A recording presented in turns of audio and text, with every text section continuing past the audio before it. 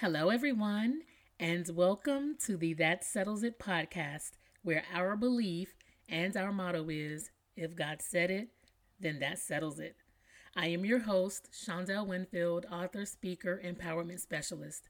Special thank you to all of our followers, all those who have downloaded our podcast, those of you who continue to listen and share every week, those who interact, those who send us DMs, those who encourage us. Thank you, thank you, thank you. Remember to visit our website, www.thatsettlesit.us, for all things that settles it. You can catch replays of our podcast episodes and, of course, get some encouragement while you're there. So let's get into this week's topic. It's simple. It's entitled Promises. Promises. So recently I was in prayer and I put some things before God, some things that I've had before Him for a while. And I put Him in remembrance of some things. And prayer's done. Then I'm just in a time of quietness and stillness.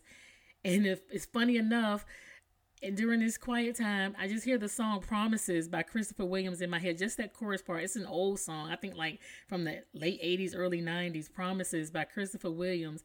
And I just begin to chuckle. And I'm like, my response is like, okay, God, I hear you. Promises. So there's a remnant of us. There's a remnant of people. We've been standing on the promises of God for what may seem like an eternity. And if we're honest, we've had those moments of doubt and fear, anxiety, frustration, wondering if God is going to do it or when is God going to do it. So this is for you. This is for that remnant of people. We have been faithful. We have been committed. We have been diligent. We have been before the Lord. We have been trying to live a life that is pleasing and upright for Him. We have been praying and believing for others, but we've been praying and believing for ourselves too.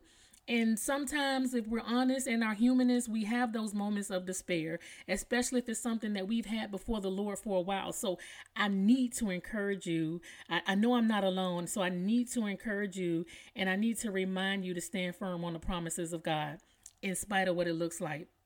In spite of what it looks like. And so we have to remember that we walk by faith, not by sight. And we have to be reminded of that. We cannot get so focused on what we see, what is around us, what is before us, that we lose sight of the promises. Remember, faith is the substance of things hoped for, the evidence of things not seen. So even though we don't see it yet, the promises of God are still true, because remember, He does not lie. He cannot lie. So I'm going to encourage you in some of the promises of God. Now, again, that settles it, where our belief and our motto is if God said it, then that settles it. So, of course, we're going to go to the Word of God. This is no profound revelation. This is His Word. We don't need to add anything to it. It stands firm all by itself. It proves true all by itself. So you can Google promises of God, and you can pull up so many different hits that can remind you and encourage you in the promises of God. So I'm just going to encourage you and just a few of the promises of God. He said, I know the plans that I have for you, says the Lord. There are plans for good and not for evil, to give you a future and a hope. Promises. My God shall supply all your need according to His riches and glory by Christ Jesus. Promises. Fear not, for I am with you. Do not be dismayed. I am your God. I will strengthen you. I will help you. I will uphold you with my victorious right hand. Promises. We know that all things work together for good to them that love God, to those that are called according to His purpose. Promises. Delight yourself in the Lord, and He shall give you the desires of your heart. Promises. When you pass through the waters, I will be with you. And through the rivers, they shall not overwhelm you. And when you walk through the fire, you shall not be burned, and the flame shall not consume you. Promises. Be anxious for nothing, but in all things by prayer and supplication with thanksgiving, let your requests be made known to God. And the peace of God, which surpasses all understanding, will guard your hearts and your minds in Christ Jesus. Promises. They that wait upon the Lord shall renew their strength. They shall mount up with wings as eagles. They shall run and not be weary. They shall walk and not faint. Promises. For the Lord goes before you. He will be with you. He will not leave you or forsake you. So do not fear or be dismayed. Promises. No weapon formed against you shall prosper, and every tongue that rise up against you in judgment shall be condemned. This is the heritage of the servants of the Lord, and their righteousness is of me, says the Lord. Promises. So let us hold fast the confession of our hope without wavering, for he who promised is faithful. Remember, if God said it, then that settles it.